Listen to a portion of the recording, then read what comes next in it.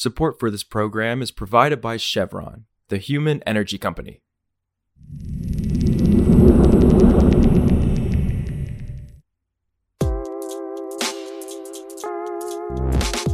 This is Politico Energy. I'm Josh Siegel. The Biden administration has pretty lofty ambitions for the offshore wind industry. President Joe Biden is counting on offshore wind farms to produce at least enough power for 10 million American homes by the end of the decade. However, as Politico's Rye Rivard and Marie French report, energy companies have struggled to finance their projects, asking governors and utility regulators for more money. That grim financial outlook is threatening one of Biden's most important energy plans, and things may only get worse for the industry as the 2024 elections roll around. So today, Ryan and I talk about offshore wind's financial woes and what they mean for the president's climate goals. It's Thursday, July 27th.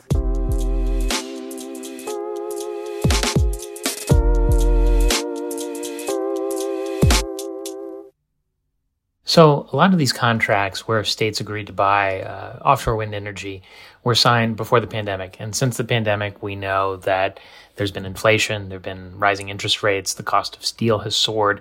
So all of these projects, that were priced at one point, the prices have changed. I talked to Atlantic Shores, which is developing a project off the New Jersey coast, and they say that prices have gone up 30% since it was approved by the state in 2021. And so that money has to come from somewhere, and these are sort of signed contracts, and so they need to be renegotiated, amended, boosted, supplemented, subsidized. Something needs to happen to get this money if these projects are going to move ahead.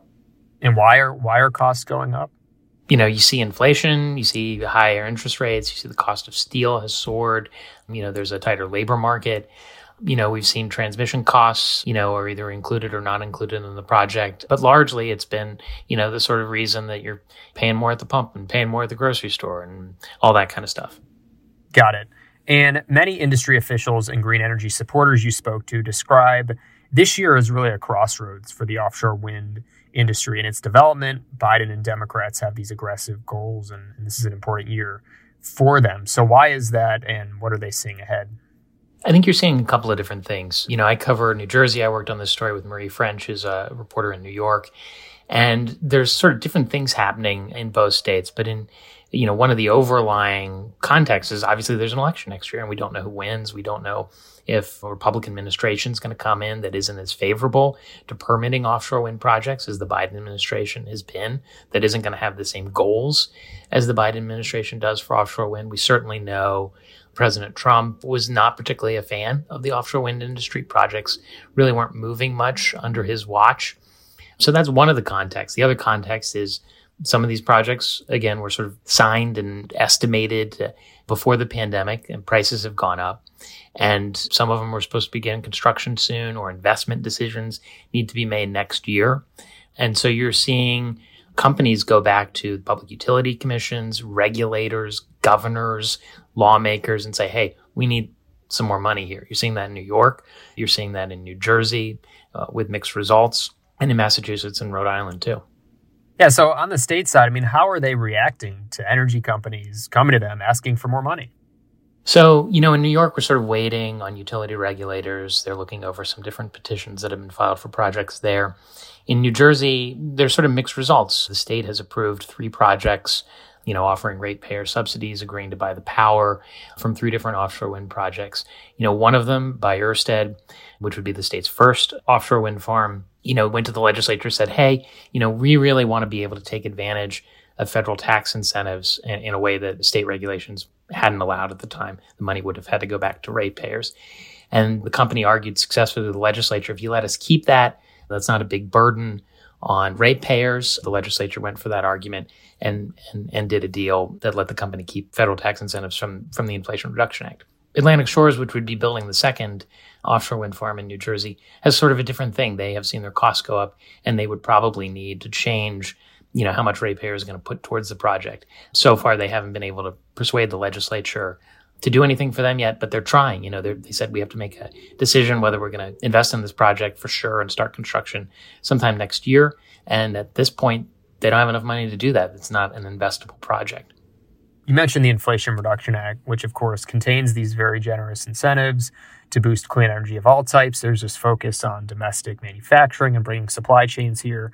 What's the sense of how helpful that will be, how helpful the IRA will be in the federal aid for offshore wind in particular in overcoming these challenges, given, this industry is pretty nascent and there really isn't much of a domestic base at this point? So you see some of the tax incentives. We're still waiting on kind of final guidance from the IRS on how to qualify for these tax incentives. But, they're pretty generous. 40% of basically capital costs can come as tax credits. But the terms aren't finalized. As you said, the supply chain isn't quite there. Union labor, has to be factored into some of these costs. That's one of the big reasons that the Biden administration is such a big booster of offshore wind. They think they can get environmental benefits, union jobs, and a domestic supply chain. I think we, in our reporting, had some kind of mixed sense. Some offshore wind projects are going to keep the incentives, and that's going to help get them over the finish line. Others are it's going to take some time to see if that can save the projects or not. Also, on Wednesday, federal and state authorities reached a deal with the city of Jackson, Mississippi, to hand control of its troubled sewer system over to the same third-party manager already running its decrepit drinking water system.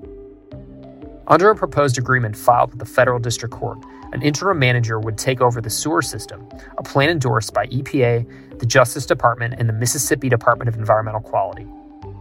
Remember, Jackson's sewer system spilled 4.5 billion gallons of raw or partially treated sewage into the Pearl River between March 2020 and February 2022, and those spills have also sent sewage into homes and businesses.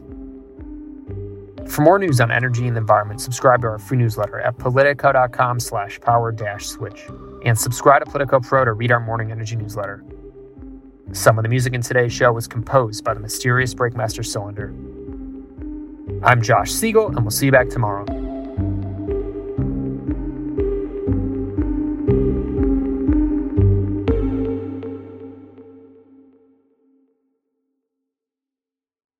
Support for this program is provided by Chevron.